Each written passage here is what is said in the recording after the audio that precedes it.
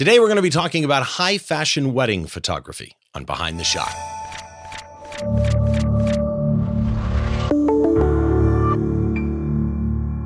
Hi, welcome to Behind the Shot. I'm Steve Brazill. This is the show where we try and get inside the mind of a great photographer by taking a closer look behind one of their shots, from conception to completion, all those stories and challenges that happen in between. As always, for this show and every show that we record, all the show notes are at the website. It's behindtheshot.tv. If you're watching on YouTube, that's easy as well. Right down below the like and subscribe buttons, I've got all of the description down there. I can't put the full blog post that I do at the website there, but any links that we talk about are also there at YouTube. And while you're there, smash that like, smash that subscribe button. Make sure you choose all for the bell. You watch enough YouTube at this point, I think everybody does, that you know exactly what I'm talking about. And I want to warn one thing. I came back from WPPI with something, like everybody does, right? Like for NAMM, we used to call it NAMthrax when you left that particular conference. Well, I don't know what you call it for WPPI, but I got it, and so I may lose my voice through this. My apologies in advance. But I want to get straight into our guest today because Andre Brown is somebody I originally learned about through my friend Ant Pruitt's show, Hands on Photography. It's on the Twit Network. If you haven't seen it, you definitely need to go subscribe to that one. But I want to welcome to the show Andre Brown. Andre, how are you, buddy? I'm good. How's everything going? It's going fantastic. I'm so glad to get you on this show. We were able to meet actually at WPPI. You were speaking on one of the stages, and I made sure to come around when you were speaking so I could introduce myself. But I kind of want to give people kind of an insight to you before we get into the shot that we're going to dissect, because there's a couple things researching you and your history that are really intriguing. Let's start with where you're at now. You're based in Atlanta, right? Yep. So I think of you as a wedding and portrait. 10 years. About 10 years. Where are you from originally? Originally from South Carolina, but I spent a lot of time in Los Angeles. That's where I moved after college, and I was there until I moved here. Okay. Too bad, man. I wish I'd known you when you were in LA. We could have gotten together. I think of you as a primarily, correct me where I'm wrong here, because I'm wrong all the time, a wedding and portrait photographer, but you also do videography for your weddings. Does that pretty much sum it up, or am I leaving anything out? Yeah, I do videography for weddings, but ironically, I do more portraits than weddings, because we only have so much capacity for weddings in a year. But I do upwards to 100 portrait sessions a year, primarily maternity and some boudoir in there as well. Okay. Oh, so that actually that's going to change my conversation, I think, today, because headshots, engagement portraits, completely different than boudoir or maternity type portraits, right? I mean, there's a vast array of stuff you've got in there. I mentioned at the beginning, I first saw you or heard about you when you were on Hands on Photography with our mutual friend, Ant Pruitt, who's amazing. Again, people, If you're not subscribed to Ant Show, go do it.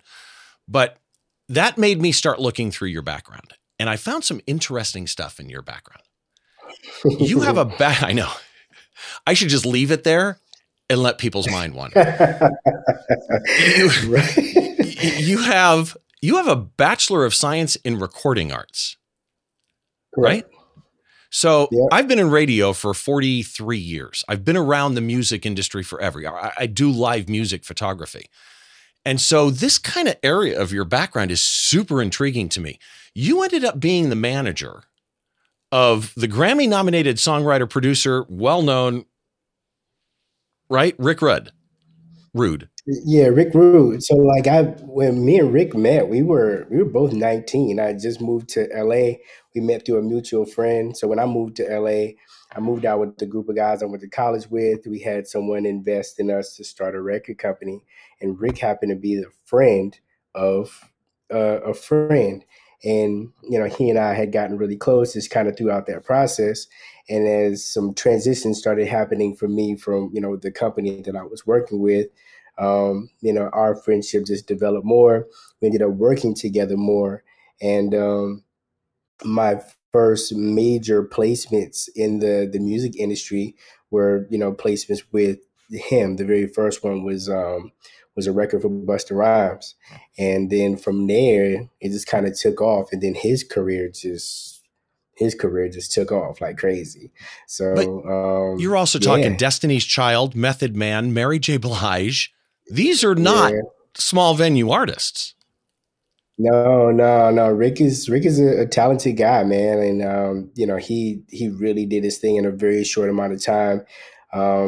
Just being in LA and transitioning through that, and you being in radio, you understand that the music industry, entertainment in general, is a very tough industry. And when you're young, it's already primed to like take advantage of people. But when you're young, you're 19, 20 years old, they look at you, they're like, hey, man, we're really going to get these guys, right? But it's kind of that, the industry has that, you have to pay your dues kind of thing. And, we went through some trials and tribulations. We had a lot of great success. There were a lot of people that were like, look, man, you guys are young. You're doing your thing. I like you. I'm going to help you. You have those people that are like, yeah, like I want to take everything it is that you have. If you want to get to the next level through me, then you got to give up an arm and a leg. And, that's just the culture of the business. And, I don't really subscribe to that culture. You know what I'm saying? So I made my exit, in 2014, and I started my photography business in 2015. It's interesting because the music, again, radio, the music industry has always been that way. I almost think that there was a transitionary period at one point where they even stopped trying to hide it. Right? It just became, look, this is who we are and this is what we're going to do to you. You tied them together really interesting. I found, again, doing my research on you, I found a blog post you wrote for Sal Sincata, Canon Explorer of Light, amazing guy, runs Shutterfest. If people have never heard of or been to Shutterfest, there's an associated blog actually called Behind the Shutter. And you wrote a blog post for him related to a particular Shutterfest event. And you said, quote, photography and music are pretty similar. I think I know what you mean there in my head. But I kind of want to hear how you tie those two together. Photography and music are pretty similar. Explain that. In a lot of different ways. But even the way the business itself is structured. So for myself, I'm a wedding photographer, right? And just like anything else, there's gatekeepers, right? If there are people who have been in, they'll gatekeep for you, especially because as a wedding photographer, planners are usually the first person that clients end up hiring, right? And if a planner has a better a relationship or a more vested relationship with another photographer, they'll block you, from getting jobs. I've had that happen. I've had clients tell me like, oh yeah, my planner really just didn't want me to hire you. They wanted me to go with their person, which I understand people have their friends, right? Like I would prefer to be able to refer my friend to a situation and, have a client hire them. But I would never do it in a manner where I'm like, kind of pulling somebody else down in order to be able to make that happen. These are the options. If you want my opinion on who you should hire, this is what my opinion is, right? But I would never just like go out of my way to make somebody not work with somebody. Music industry is the same way. It's like, I have a vested interest in this because this is what benefits me. If you're not paying me or if you're not doing me any favors, then I'm gonna block you at any turn, and that's just how it is. So it's interesting because I DJ'd weddings, company Christmas parties. I owned a DJ business for 18 years. And when I did that, there were venues that I would go to where they would say to me, look, if you refer somebody to us, we'll give you a kickback. I'm like, I don't want a kickback. I want to refer, I don't want to refer people because I'm making money on it, right? I'm going to refer people to the people I think are best for them. And I'd go into certain particular venues where the first time I'd perform there, it'd be one of those venues where you have to use one of the people off their list or you pay a fee, meaning the bride and groom. And people they knew me from another wedding. They'd pay the $100 to get me in. And the wedding coordinator from the venue would come up to me and say, "Hey, do you have a card? I'd like to refer you." And I'd end up on their list. And then other friends of mine would say, "How'd you get on their list? I've been trying for 10 years." And I always came to the same conclusion. Just be a normal, nice human being and don't make everything about the deal. Because I think that's one of the biggest problems is people make it about a deal. You said something in that same Behind the Shutter article, post, whatever you want to call it. Mm-hmm. And what you said was you started out actually by saying, quote, that you started out, I should say it that way. You started out by saying, or you started out your career with replicating what you saw on popular wedding blogs, high key light and airy, kind of whimsical. But then you went somewhere different. You said at some point you had a realization that Black culture on some major sites and in mainstream publications was fairly non-existent. That is, other than predominantly Black publications like Essence or Ebony or whatever. And when I read that, it kind of struck me because it was almost like I was seeing the process of you finding yourself creatively and in other ways, right? Kind of explained step by step.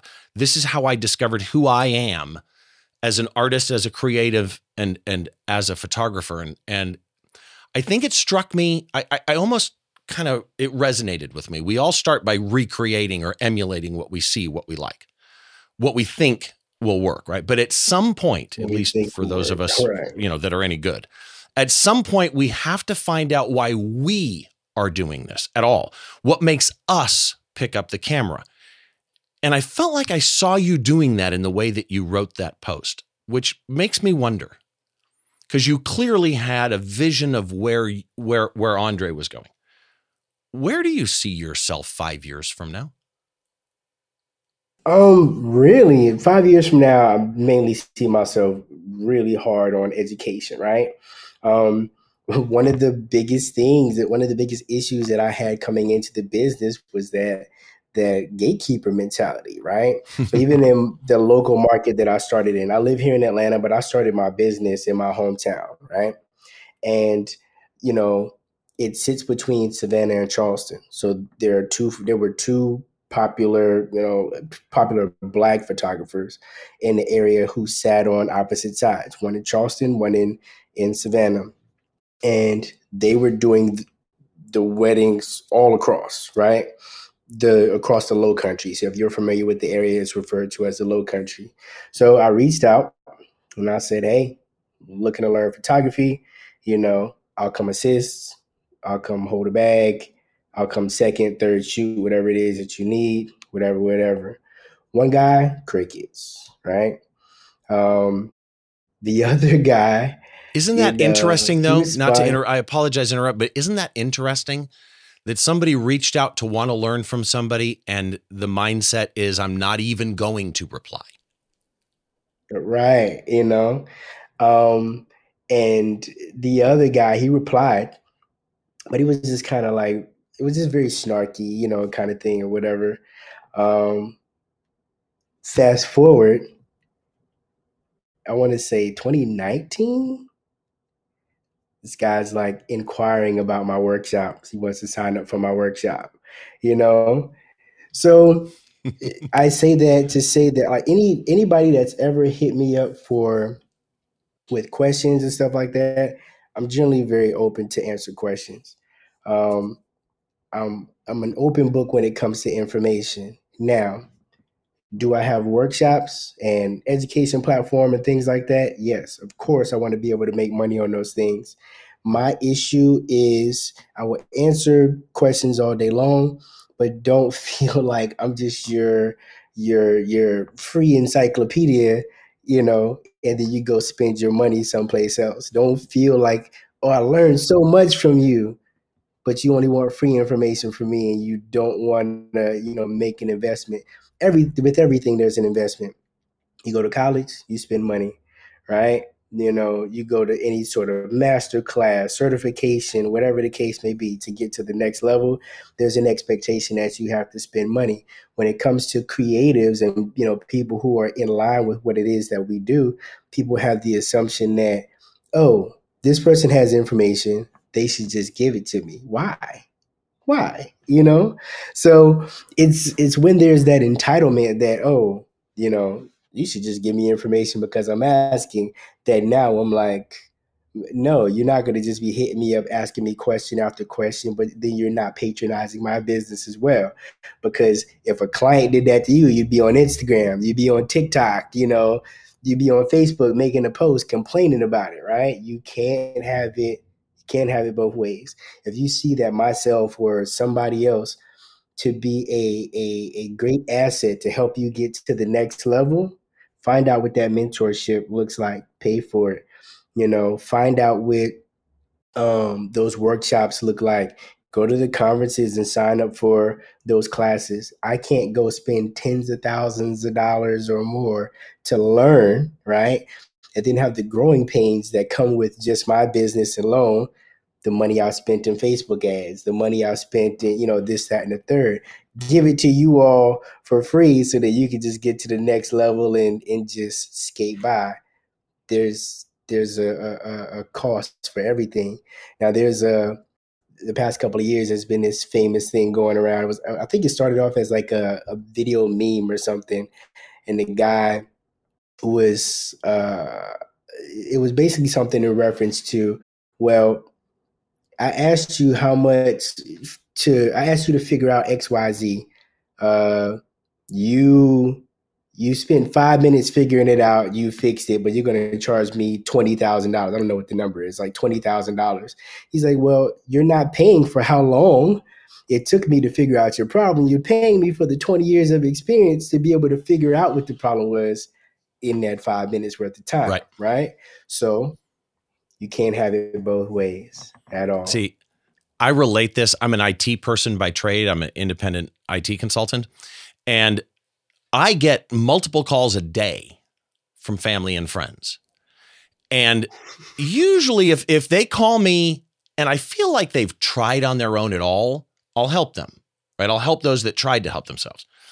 But I say to people sometimes, I'm not your Google search results, right? You can't just call me and get Google search results from me because it's not fair to me, but B, you have to go try and do some of that input and some of that research and figure it out. And if you hit a wall, I'm happy to help people, but there has to be kind of, a barrier there that, look, I've got all of these, 20, 30 years of experience. You can't just use me to call and shortcut your particular search, which going back to your photography. I could have that conversation, by the way, about that all day long. It happens in music photography where I get people send me emails and say, hey, I love your show. Here's a Dropbox folder of photos. Would you mind looking through and critiquing these for me? And I'll go in there and there's 40 photos in there. And it's like, I don't know what makes you think I have time to go through 40 of your photos. I'm happy to help. Send me one photo if you want to. I mean, now watch. Now I'm going to get like 40 individual photos from 40 different people. That was probably not the smartest thing I've said today. Okay. So anyway, I look through your portfolio and there's a couple of things that I noticed that I think kind of tie into some of your business relationships, because the way you use light to me is a huge key in your images. I mean, we all are photographing light and shadow, right? But the way you light things, I find very, very interesting. And it would explain to me why you are connected with certain companies. You're an ambassador for Westcott. You're an ambassador for MagMod. Never owned a MagMod, and I want to. I need to get some MagMod stuff. Visual Flow presets, CloudSpot. And some of the coolest lights I've seen, I'm hoping to get some to try. Stella Pro lights. You're a Stella Pro ambassador as well. Yeah. I guess my question related to kind of all of those ambassadorships and what I'm talking about with the way I think you see light, especially coming from your music background. This is such a weird twist in life to me. What led you to seeing light the way that you do? You know, when you're shooting something and you're looking at a scene, what are you seeing in light that makes you then go, oh, I need those Stella Pros, you know, to help me with this? Does that make sense? Does that question make any sense? I don't know. Yeah. So like I had this buddy that this is when I first started. So we met in like late 2015 and through 2016, 2017, like I shot with him a lot. He shot with me. And I used to just look at this dude and be like, man, like I don't understand like how you see light the way that you see light, right? And like I could It's just a never gift. figure it out. Right. And I'm like, man, like how did you see that? Like we'd be doing the exact same thing. Like, where did that come from? But ironically, now that you say that, I remember being in music, right? And as a as a songwriter producer, I had, friends who had been doing it long before I did. And even musically, you're playing music, you hear chords and stuff, and you hear harmonies, and you're like, how did you hear that? And I remember at night I used to, fall asleep with headphones on, listening to songs, listening for the harmonies that you can't hear in the naked eye, the things that make it fat and make it meaty, right? That you can't necessarily hear what Yep. that note is, but it's there. And then I remember all of a sudden one day sitting there listening to something, and all of a sudden I could hear these notes. They became available to me, right? So with light, to some degree, um, it's kind of the same thing. Like I stand by, I will say this right now, I stand by this every day of the week. I do nothing special with lighting. I I understand, I master the basics. I won't even say I mastered the basics. I know how to do well with the basics. I feel like people do way too much in trying to do something just to say, oh, I had a 10 light setup. I had an image that was published on the cover of Shutter magazine, and excuse me, that was the first time I had done something. I think it was like it's like a 7 or 9 light setup, right? And but it's like gels, it's like all of this stuff, but I'm using the light to pinpoint very specific things. I don't want this light to bleed into this. I don't want this light to bleed Right. into this. I only want this to like pull this up. So when it comes to light, I use enough light to be able to illuminate the things that I want to illuminate, and I remove light in the situations where I don't want light. I will always, always, always default to directional light. Um, and in those times where I'm doing some mirrored light setup, maybe lights on both sides. Most people, they'll do like, oh, 2 lights, same exact power, poof, right, just blinding people. No, I have my key light, and whatever my field light is just there to lift the shadows just enough so Right. that it's not complete, darkness. I always have light around. I have a Stella Pro up here right now. I can't get to it on a little angle, but I have a Stella Oh, I Pro up see it here back right up there. now Yeah. that is, yeah, that I have set up. I can't get the my arm around to light it up, but I use that as a little separation light for me on this side. So um, when it's all said and done, I want the lights to do whatever it is that I want them to do, and only those tasks and nothing else. So here's the thing, though. Everything you just went through is exactly what I was talking about, and that is, I think you do use light specially. I do think that you see and understand. It's the reason you've been published in some pretty big stuff: Essence, Huffington Post, The Knot, Black Bride. There's a lot of stuff that your work has appeared in ABC News, Good Morning America, that I would argue in the short amount of time relatively that you've been doing photography, you've Right. made a big splash, right? It's the reason, like you say, that one guy that wouldn't give you the time of day is now asking about your own workshop. Speaking of which, I came up and I introduced myself to you at WPPI. You were in a little WPPI booth in the back. Best speaker that they had there, by the way. Most of them were good. Not all of them. You did a really good job there. You have two different types of educational outlets. Boca Academy, and you also do stuff for Embrace Workshop. But you're the host of Boca Academy Retreats. Explain Boca Academy Retreats to me.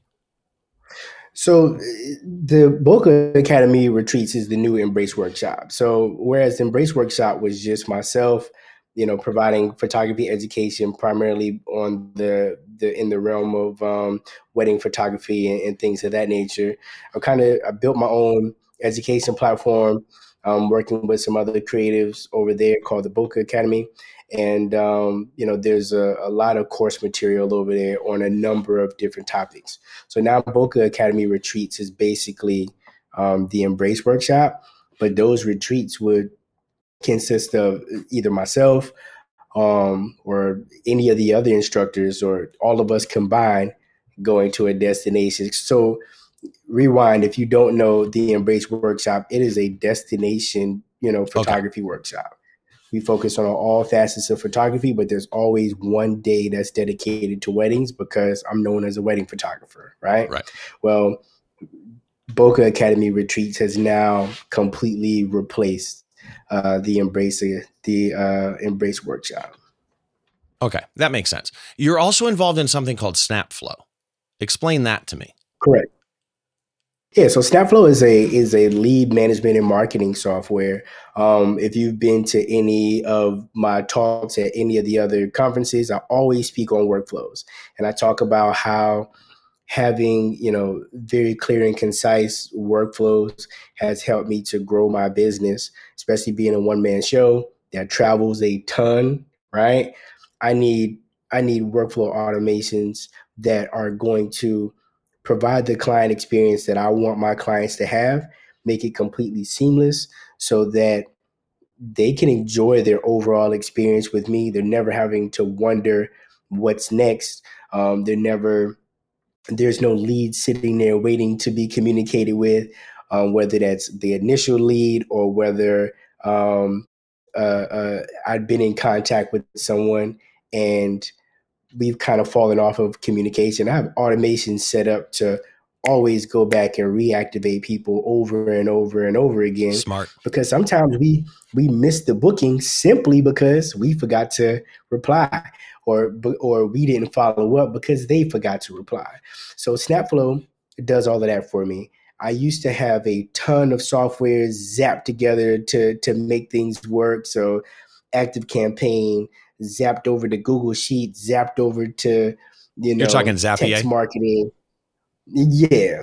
Yeah. And now I can do all of those things inside of SnapFlow, and I'm saving $600+ a month on that. My ActiveCampaign subscription alone for the photography business was $150 a month. So when you add Boca Academy to that, then it goes up. Then you start adding the fact that I have a separate list for photographers who want to learn from me, right? Prior, that list, goes up. So on and on and on. Now with SnapFlow, I can have it all tied together. I don't have to worry about if the Zap failed. Everything is all within that same system. And again, I'm able to create that seamless client experience. I was not super familiar with SnapFlow until just now, and I don't have a lower third for this. Is there a website for SnapFlow? Yeah, just go to snapflow.co. You'll have all of the information there. I believe I checked earlier. We're actually doing some changes, some development on the site right now. So if you happen to go, today and there's an issue, just go back tomorrow because we're working on some stuff at the moment. But yeah, I mean it's super cheap in the grand scheme of things.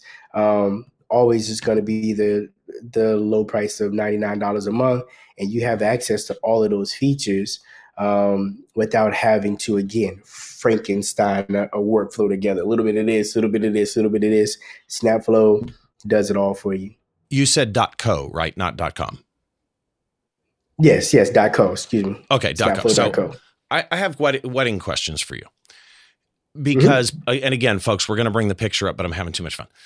Wedding photography is so damn hard, right? As a music photographer, we all think that our genre is the hardest, right? I think music photography is the hardest. And every wedding photographer you talk to says, oh, that's the hardest. And every infant photographer not only is insane, but also thinks that their photography is the hardest. But wedding photography is difficult. It is also low light action photography like what I do. Plus it's bride management and family management. There's so many aspects to wedding photography. How can a new wedding photographer, somebody that wants to go shoot their first wedding, when they go shoot or get into wedding photography, what's one thing they can do to be better prepared for what they're going to experience? If you want to be a better wedding photographer, if you're new, my suggestion to you in the very beginning is to second shoot and assist as much as possible. Prior to shooting my first wedding, I'd only attended one wedding, right? And I technically didn't attend. I was in my sister's wedding. But you don't really get to like take in all that is a wedding day, when you're inside of a DIY wedding, because now we're setting up tables, we're doing, Right. So that's straight DIY style. So I didn't really have a barometer for what the day was like, going through the process and everything. My first wedding, I just had to like figure it out, Oh, what's going on? Oh, okay, cool. Oh, this, So there were things that I missed on my first wedding that I just didn't know that I was supposed to capture, right? Now, I second shot my first wedding the day after I shot my first wedding. Backwards, so okay. Now, right. So now I'm like, okay, well, I didn't do this yesterday, but I know to do this the next time around. And it kind of started giving me direction for what it is that I need to do to build out a complete a wedding story when it came to photography, right? But I second shot way more in my second and third year than I did my first year. And I shot 34 weddings my first year, right? So I wish that I had the opportunity to work with these other guys prior, learn more about photography. I like to think that I'm a decent photographer, but I feel like I would have excelled further having the knowledge of this is the barometer, right? And then now there's only up to go from there, Yeah. That makes total sense. I mean, let's be honest. We stand on the shoulders of those that came before us, and 100%. Second shooting is basically getting that knowledge from somebody that came before us. Before we get into today's image, just a quick reminder for you that this show is available wherever you get your podcasts. It's available in audio or video only. Video or audio only format. Also, of course, the video is available on YouTube. There is a blog post at behindtheshot.tv where I write a little bit about my guest, Andre, in this case. I've got a small gallery of his work. And then any links that we talk about are there. Plus, if you're watching on YouTube, down below the like and subscribe and bell and all of that, which you should smash on your way down, we've got all the links that we talk about there. I can't do the full blog post there. There's some limits as far as that is concerned. And then, of course, if you want to find me anywhere, you can always find me on social media at Steve Brazel on Instagram, Twitter, or Mastodon. And then Behind the Shot TV at Instagram or Twitter. Reach out anytime. And I want to get into today's image because this is one of those images that when you and I were going back and forth talking about what image we were going to talk about today, and I pull them all up and I had one in mind. Like instantly this one came up and I call my wife in. I usually do that. Honey, which shot would you like to learn more about? And sometimes I send them to my friend Troy or Scott or somebody like that. You know, Scott. Which shot would you like to learn more about? And this shot jumped out at me. And as I was prepping for the show, I learned something about this shot after we had picked it. You entered this photo we're going to talk about into your first ever competition. And your first ever competition was the WPPI image competition. It was back in 2019, which is one of the toughest competitions that there is. They did not do it this year, which is a little weird to me. I hope that they bring it back. But your first competition was this Nightmare WPPI image comp, and it won 2019 WPPI Silver Distinction Award. It won the 2019 WPPI Wedding Division Bridal Party Award. It got second place in that one. And this is the image. First of all, congratulations on the awards on your first competition. That's amazing. But I've got so many questions I want to break down in this shot. First of all, for those like me that like to try and reverse engineer a shot, let's talk assembly of the shot first, okay? My understanding is this was shot on a Canon 1DX2 at the time, 24 to 70 2.8 Mark II. That's correct, right? Yep, correct. Okay, great combination. Your exposure was interesting. First of all, manual mode. You're a manual shooter, right? You don't do the aperture priority or anything like that. Not at all. And EXIF data shows that you set your Kelvin manually instead of auto white balance. So your white balance, you're manually going in and setting a temperature. Do you still normally do that? No, I used to do that a lot in the earlier years. Now, with the advancement of technology, we don't necessarily have to do that as much anymore these days. But yeah, back then I used to set Kelvin for absolutely everything. Okay. So EXIF data on this for exposure, 1/200th of a second. That would pretty much blank out a lot of the ambient light that's in there. But your ISO's at 1250. You're bringing some of the ambient light back in with the 1250. And then you're almost wide open. You're one stop from wide open. You're at f4 for this. I want to start with all of that. We'll get into lighting in a minute because first of all, I do need to know, was there artificial light in this shot? No, it's just one window. Really? Okay, that's fascinating. So you're at 200th of a second, but then you're bringing all of that light back in with the 1250 and the f4. Very, very interesting. What do you remember? This was obviously a while ago. Do you remember what you were thinking, why you went f4, 200, 1250? So I'm always at 200. There's that rule of, as long as the shutter speed is double what your focal length is. I've never subscribed to that, right? Like, I want to make it simple for myself. I know that 200 is going to be sure that I have no motion blur in most situations, right? Right. So I'm always at 200.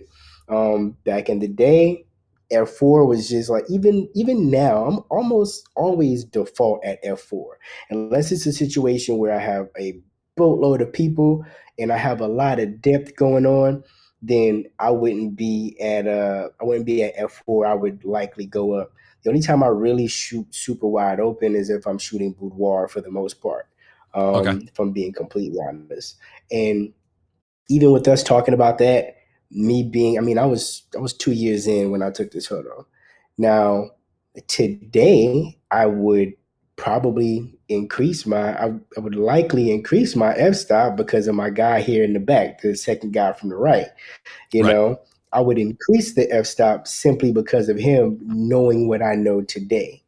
What would you today? Because that's one of the questions I was going to ask is, again, f4 isn't as bad as most people think, depending on how wide you're shooting as well. I mean, if you were at 15 millimeters, that's completely different than f4 at 200 millimeters. But what would you choose today here? Because I have a thought in my head of what I would shoot this at. What would you do today? Knowing how far back he is in that situation, I would probably be at 6.371. Interesting. Okay. Yeah, I mean, I shoot for compression. Like, I want as much compression as humanly possible. So it doesn't appear that he's super far back, but he's not close to these guys at all. So here's a question really quick. This was a 24 to 70. Do you know where you were on that scale? I was roughly around 30. Okay. Interesting. Yeah, because he's pretty far back. And to me, the thought I had in my head was I'd probably shoot this around 7.1. Yeah. just to be safe. But I like the 200th of a second, and that's where I would have screwed up. Is I probably would have shot lower than that, and it probably would have messed up how I would have shot it. For those of you on the audio feed, let me try and do a verbal explanation of this shot. I will butcher this. My apologies, Andre, in advance. But at the end, tell me what I missed or where I screwed up. So for those of you on the audio feed and on the video feed, by the way, if you want to see the shot, you can always go to the website, behindtheshot.tv. But for those of you on the video feed, I'll have the image up here as well. And you can always go look at the shot on the website too. But this is a standard landscape orientation ratio, okay? And here's what I want you to picture. You're in an old room, in an old building. There's a red brick wall on your left. It has an old window on the left. And this is how I have the feeling it's one of those old, like, downtown buildings, is because on the left, you can see half of this old kind of yellowed window in the back left corner behind the guys. And on that brick wall, about midway of the wall, the brick comes out as a ledge and then goes down again. The room and all the lights, this is one of my favorite parts of this image, is the tone of the lights. They're all warm. They're all these rich, warm tones. And next to the wall, there is a wooden table, like a bar table. It's square. It's about waist high. It's a metal table with kind of wood in between the metal railings.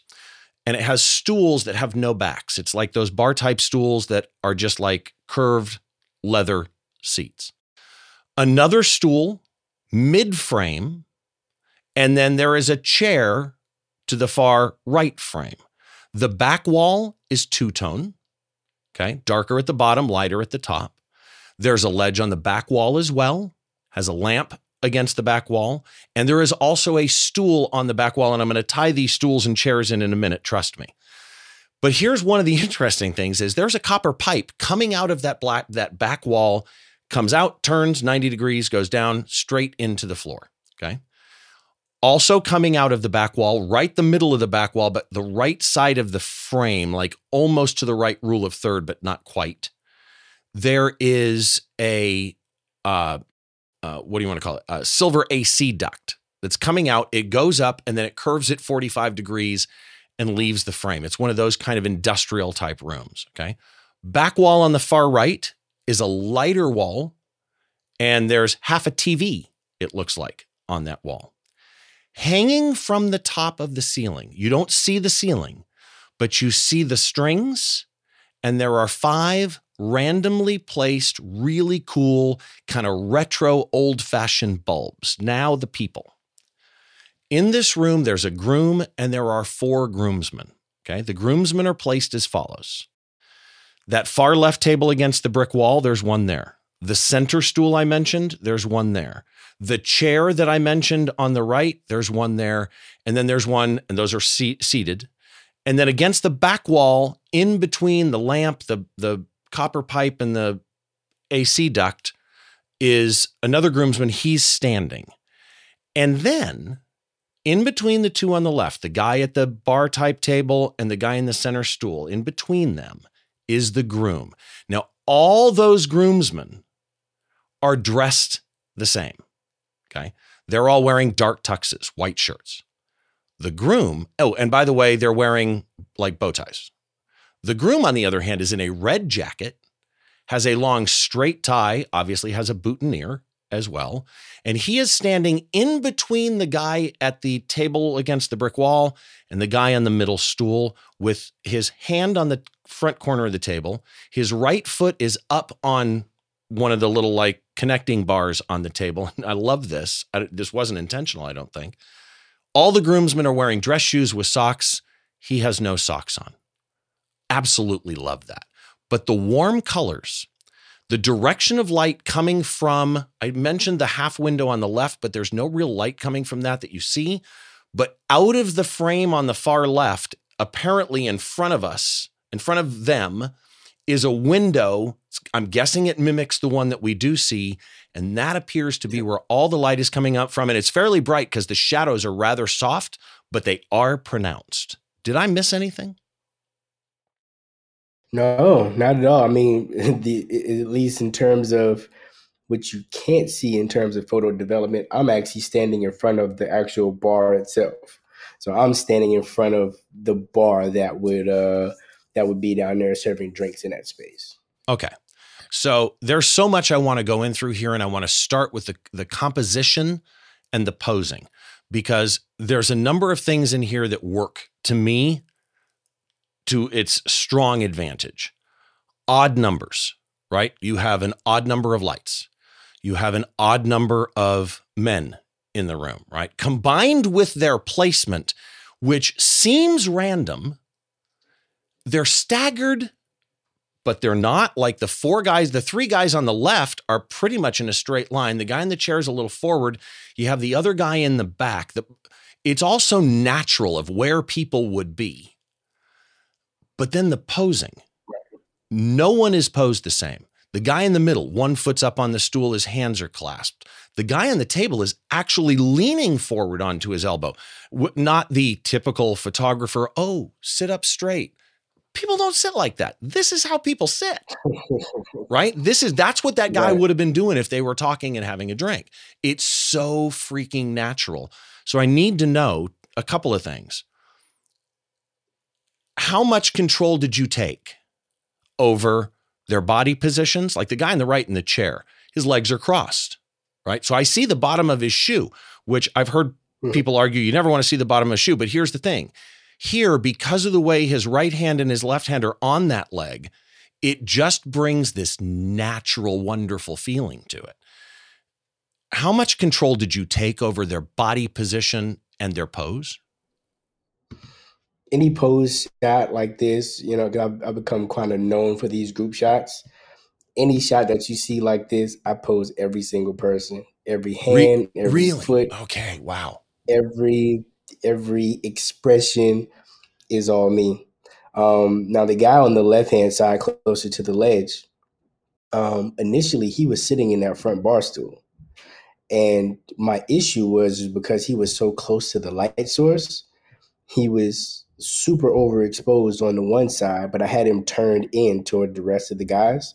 So with him being super overexposed on what would have been his backside, the front side went into too much shadow and I couldn't see him. So I had him go up around the groom and stand on the back side of the table. Now, the gentleman second from the right, he was initially standing further up, closer to the guy on the bar stool. He's there because that is where the natural light exposure hit him. When he was further up, the light from the guy sitting on the stool was casting a shadow. I moved him back a little bit. It wasn't far enough for the light to hit him. And I just kept telling him, go back, go back, go back. And once the light hit him the way that I wanted it to hit him, then it was fine. A gentleman. Let me interrupt you. I apologize. But where you positioned him, he's between that lamp and that pipe and the air duct, and his shirt stayed white because you positioned him in that light. Plus, you put him right in front of that, I'll call it a rim light on the AC duct, which then separates him. That was brilliant. I'm sorry. Go ahead.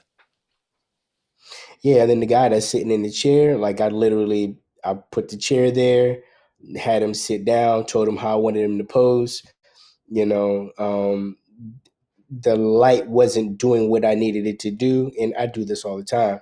Stand up, let me move the chair, because I just, I'm using the light that's there. I wanted to do what I wanted to do. I don't want to settle for just whatever is coming out of the situation. I don't usually default for, let me fix it in post. And to be honest, this really just didn't take that long. I was already down there photographing the groom. I had taken some pictures of him. I called the rest of the guys down, posed them out. I might have taken like 5 or 6 shots to account for blinking and things of that nature. And we were done. We were back upstairs. Okay, let me ask this then. I love this. So I get the 4 groomsmen. Okay, I totally get them. Mm-hmm. And if you remove the groom from this shot, right, the 4 groomsmen are spot on. I mean, if you remove the groom, you'd probably move the center guy frame left a little bit. But with the groom there, the 4 groomsmen are spot on. So now you've got the guy in the red coat, right? The guy with no socks. What were you thinking when you had his position and pose? I was already shooting him like that before I had the guys come down. So I shot the groom portraits of him standing there. I shot some regular. I shot some with him with his foot up. And overall, I just liked the way that it looked. So I positioned everybody else around how I already liked him. Most people would have defaulted for the groom being in the middle, right? Um, I am very anal about symmetry, but I love asymmetry. So if you look at this photo and you look at any of my other group photos, you'll see there's usually some sort of asymmetry going on. High lows, even the same thing when it comes to like me shooting reception decor. I'm doing the same thing. I'm setting up my room shots to get that high low type situation going on. Well, plus you've got the rule of odds here with 5 bulbs. You've got 5 guys. It's the rule of odds, and yet there's symmetry that it's 5 and 5. Might be accidental, but it freaking works. But then taking that groom with the red coat and throwing the balance off adds so much. People who know me know I'm not a fan of a Dutch angle, right? But it does kind of what a Dutch angle does. It adds complexity and energy by putting the groom where you did. I love this. So here's the question then. If there's no artificial light here, you positioned them each individually to get the maximum lighting you wanted for that person. Not maximum's the wrong word. The best lighting, the way that you wanted them lit for each person. Not so much quantity of light, but the light you needed for them. Okay, so you shoot this. You take 5 or whatever shots, like you said. You get back to the computer. What is your normal post-processing workflow? Ingestion, Lightroom, Photoshop? What would you have done to this image? I bring everything into Lightroom. Back then, I was culling in Lightroom. Whoa, so I bring everything into Lightroom, and I do use Lightroom, but I cull in Photo Mechanic. Oh, I love Photo Mechanic. Okay, I'm sorry. Go ahead. So you get it into Lightroom. It's fast. Yeah, so I get it into Lightroom. This is one of the ones I took it, so I'm excited about it. So I get in there really quick, right? And I'm going through and I'm editing, and I'm bringing out shadow detail because again, ironically, I just been a WPPI the first time about a month before this. Sat in on image competition, and they one of the common things that you hear is about shadow and detail. Oh, you need to have shadows in the detail. So I'm looking. I don't want any blacks to be super black because then it gets it can have like that muddiness when it comes to the highlights. I also don't want those blown out, which back then I wasn't paying attention to histogram either back then, right? So I probably could have done better on the highlights, but I really just wanted to be sure that I controlled the color of the shirts, right? Obviously, we have a lot of color cast coming in from the bulbs and also from the red wall, but I like the overall look. Now, when it came to this final edit, which was for image competition, this is a little bit different of an edit than what the client initially got, right? But working with the retoucher that I was working with at the time to really bring out those tones and enhance them in a way that didn't make them, just go in and dominate the scene, too much. That was the goal, is, just try not to have it just be too overwhelming in the space. I love it. And then again, when you take this image and you start breaking down its composition, I mean, you've got a rule of third here, right where that wall is. You've got a rule of third here, keeping the groom in the center. You got a rule of third right where the top of that side wall is. You got a rule of third right here, just below everybody. And it's just, to me, the way this thing is laid out is so spot on. Really, really well done. And again, man, congratulations on the award for this, because it is so well deserved. Appreciate it. And the irony, I didn't even realize until we started talking, but that's the award. That's the print from competition right there on this side, right? Oh, with the stripe and on it. that's Yeah, the award right banner. next to it. Yeah. Yeah. Nice. Yeah, And then you have another right WPPI one on your left shoulder too, which is nice. Yeah, both of these were images that that awarded in my first year, and then I have two more over here that I submitted that didn't receive any awards. But then I have my collection of trophies from WPPI and other competitions back here as well. So wonderful, wonderful. All right, so let's switch gears. I warned you about a speed round. Let's jump into the speed round. For these questions, answer the first thing that comes to your mind. We'll run right through them. Your top wedding photography tip.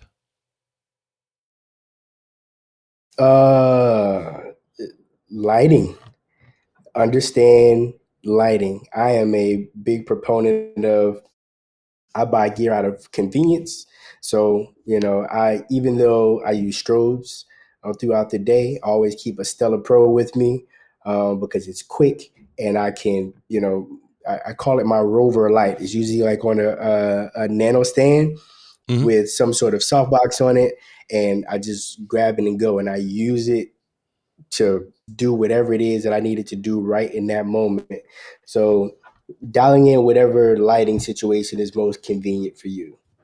Okay. And also the Stella Pro are kind of nice because they can be flash or they can be constant light. Next question. Top wedding videography tip. Wedding videography tip. Learn storytelling. I think the biggest issue is most people do not know storytelling. When it comes to videographers, they go in really quickly and they just capture a bunch of clips and they stitch it all together later on versus, finding a story and telling that story. As photographers, videographers, we love to say, oh, we're storytellers, but it's a very cliche saying, right? Go through your work or go through somebody else's work who feels like, they tell stories, and see the difference in what it is that they're doing and what it is that you're doing, and truly, figure out how to tell a story through imagery, both photo and video. Okay. I'm going to go back. I'm going to break the speed round here for a second, because your lighting idea on the top wedding photography tip made me think. As a wedding photographer, we talked earlier, I think wedding photography is one of the most difficult genres out there. Wedding photographers, and it's the same with maternity and boudoir, right? Wedding photographers have to light people of all shapes, all sizes, all colors, different skin tones within a particular race, etc. Do you, when you're lighting, and this could be a speed round question, however you want to answer it, do you, when you're lighting, do you approach different body types or skin tones or colors differently? Or light is light and you just go with it? Because I've heard people say, certain skin tones I'll use a gold reflector for warmth, and other skin tones I'll use a white or a silver reflector. Do you approach it differently? No, not at all. Like, I just look at the scene and I light the scene accordingly. In the past few years, you get a lot of questions like, oh, how do you manage, interracial couples and the different skin tones? I'm like, just expose properly. At the end of the day, it's exposing properly. There's no like filter for black skin or brown skin or anything like that. Just expose for the people that are there.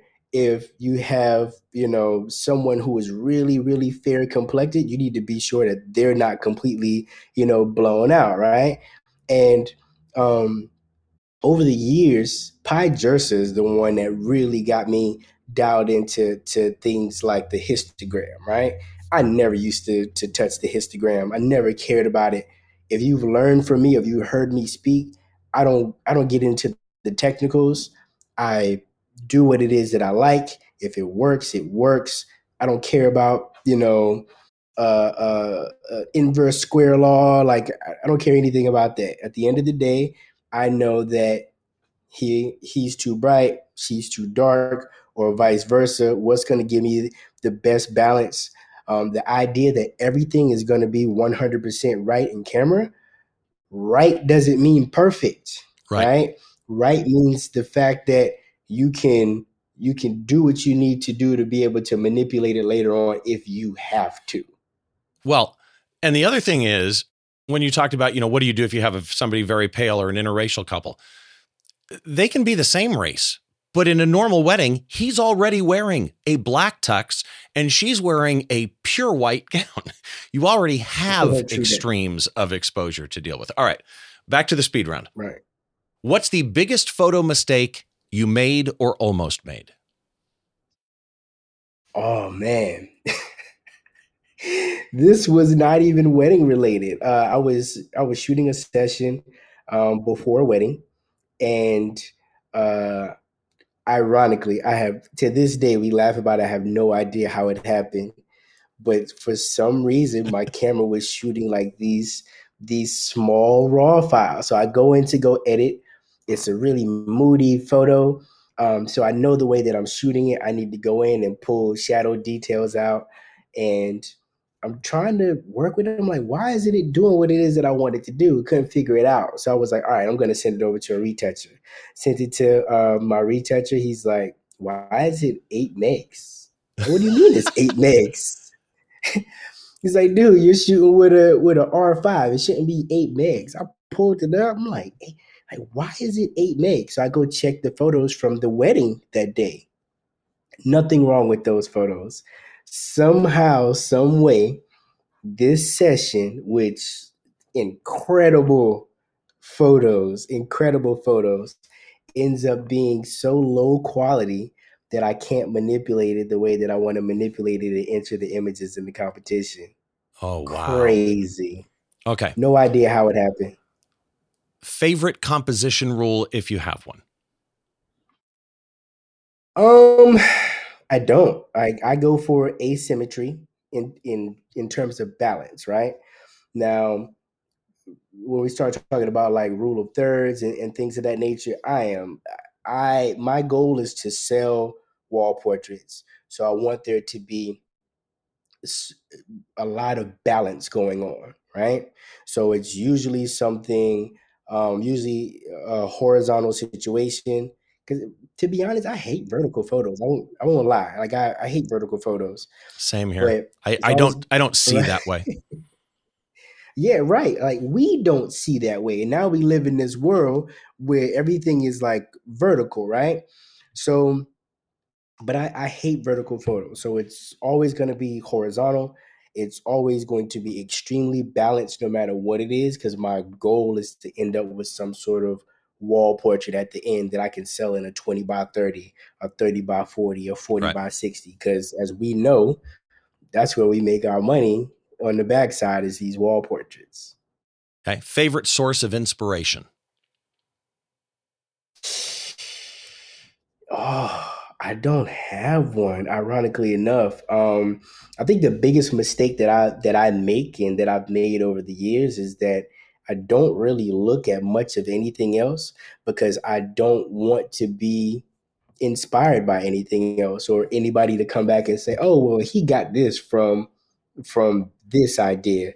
So no, like my goal when I'm shooting, especially any portraits that you would see that came from competition or anything like that, is always with the goal of seeing it as artwork in the home. Okay. Favorite band or performer? Always Jay-Z. Always Jay-Z. Favorite drink? Drink. Vodka or tequila, anything, and I'm good. Oh, I like that. My favorite tequila is Clase Azul. Love Clase Azul. Favorite movie? I have no idea. Oh, it's the white bottle, hand painted blue on it. Great tequila. Okay. Favorite movie or TV show? Favorite movies always hands down going to be Love Jones. TV show, oh, that's a hard one, man. I mean, and I watch a lot of TV, man. So I could go back to like LAPD Blue. I could go back to Law and Order. I Ooh. could watch Law and Order all day long. But then you got classics like Cosby Show. You got Martin. Um, uh, yeah. See, when I read your bio, I knew we'd get along. I still to this day, the original Law and Order, I still to this day record reruns of the original Law and Order. I watch probably one or two a night. Often there's 486 episodes or something like that. I don't know. Because it ran for 20 years. But there's times I'll go through 3 or 4 and seen it. Last night, again, caught one that I hadn't seen before. I love, it's 2 shows in one. It's a cop show. It's a courtroom show. So last question. Right. Is there a photographer out there that you think more people should know about and follow? Man. So my favorite photographer in the game, hands down, is Joshua Dwayne. I don't know if you're familiar with Josh. When I got into business, Josh was doing weddings. He's doing a lot more commercial stuff now. But hands down, I don't care what nobody says, best photographer in the game. I've never had the pleasure of working with him or learning under him. But if anybody ever asks me who my favorite photographer is, him. I will say that when I first started digging into photography, the only photographer that I ran across on YouTube at the time that I felt was of quality photographer, Carl Taylor. I don't think enough people know about Carl Taylor. There's a commercial portraiture. I don't know what country he's in, but this guy is insane, man. His work is incredible. So check him out as well. Okay. I will make sure that all of those links are in the blog post. It's at behindtheshot.tv. And if people want to connect with, and by the way, again, they're in the description down below if you're watching on YouTube. If people want to connect with Andre, your website is? AndreBrown.com. Okay. You are on Instagram, Facebook. What were you going to say? I'm sorry. Yeah, and I was just going to get into the other ones, but you're getting into them now. You're good. Okay, perfect. So Instagram, Facebook, YouTube, TikTok, all of those, your Andre Brown photo. The correct. Snapflow one was what again? Snapflow.co. Okay. And Bokeh Academy is? BokehAcademy.co. Perfect. Again, Andre, thank you so much. Everybody go check out the show notes at behindtheshot.tv in the description. Go follow him everywhere that you possibly can, my friend. I really appreciate your doing this. Thanks for having me. It was fun. I appreciate it. The pleasure was all mine. And I've been ending every show recently with a whiskey pick. A lot of my friends that are in photography are like me. We're whiskey fans. I like all kinds of whiskeys. I've got a collection of Japanese and Scotch and Irish, and I tend to lean more towards American whiskeys, bourbons, Tennessee whiskeys, 4 grains, whatever. And sometimes I'm picking expensive ones. Sometimes I am picking, very average ones you can find anywhere. And that's what it's going to be today. I am a Jack Daniel's fan. And last year, Jack Daniel's released a couple of bottled in bond whiskeys. And the pick for this show is this one here, which is Jack Daniel's Triple Mash. This is like a $40 bottle anywhere you go. It's bottled in bond, so it's 100 proof. It's 60% of the Jack Daniel's Tennessee Rye, 20% of the normal Jack Daniel's Tennessee whiskey, and it is 20% of the Jack Daniel's American Single Malt. All that combined, $40. It's not what you expect if you have a kind of prevision in your head of what Jack Daniel's is. $40 if you're into whiskey, something for you to go try. Again, you can find all the show notes for today, all the ways that you can subscribe to this show, which is available as an audio-only podcast, or if your podcast app of choice, like Apple Podcasts, supports video, it is also available in video format. If you search Behind the Shot, you'll find 2 different feeds, one for each one. All the ways that you can subscribe and the show notes for today's show and every show are at behindtheshot.tv. The podcast is available as well on Instagram, not available, but you can follow the podcast on Instagram or Twitter at behindtheshot.tv. You can follow me on Mastodon, Instagram, or Twitter at Steve Brazel. There is a Facebook page for both the podcast Behind the Shot TV and Steve Brazill Photography on Facebook, but I'm never there. So you can go there if you want to. I'm just never there. Again, I got to say a big thank you to my guest this time around. Make sure you check out the show we did with Ant 2, Hands on Photography. Go back and watch that one. But to Andre Brown, thank you so much. Make sure you join us next time as we take a look inside a photographer's mind by taking a closer look behind the shot.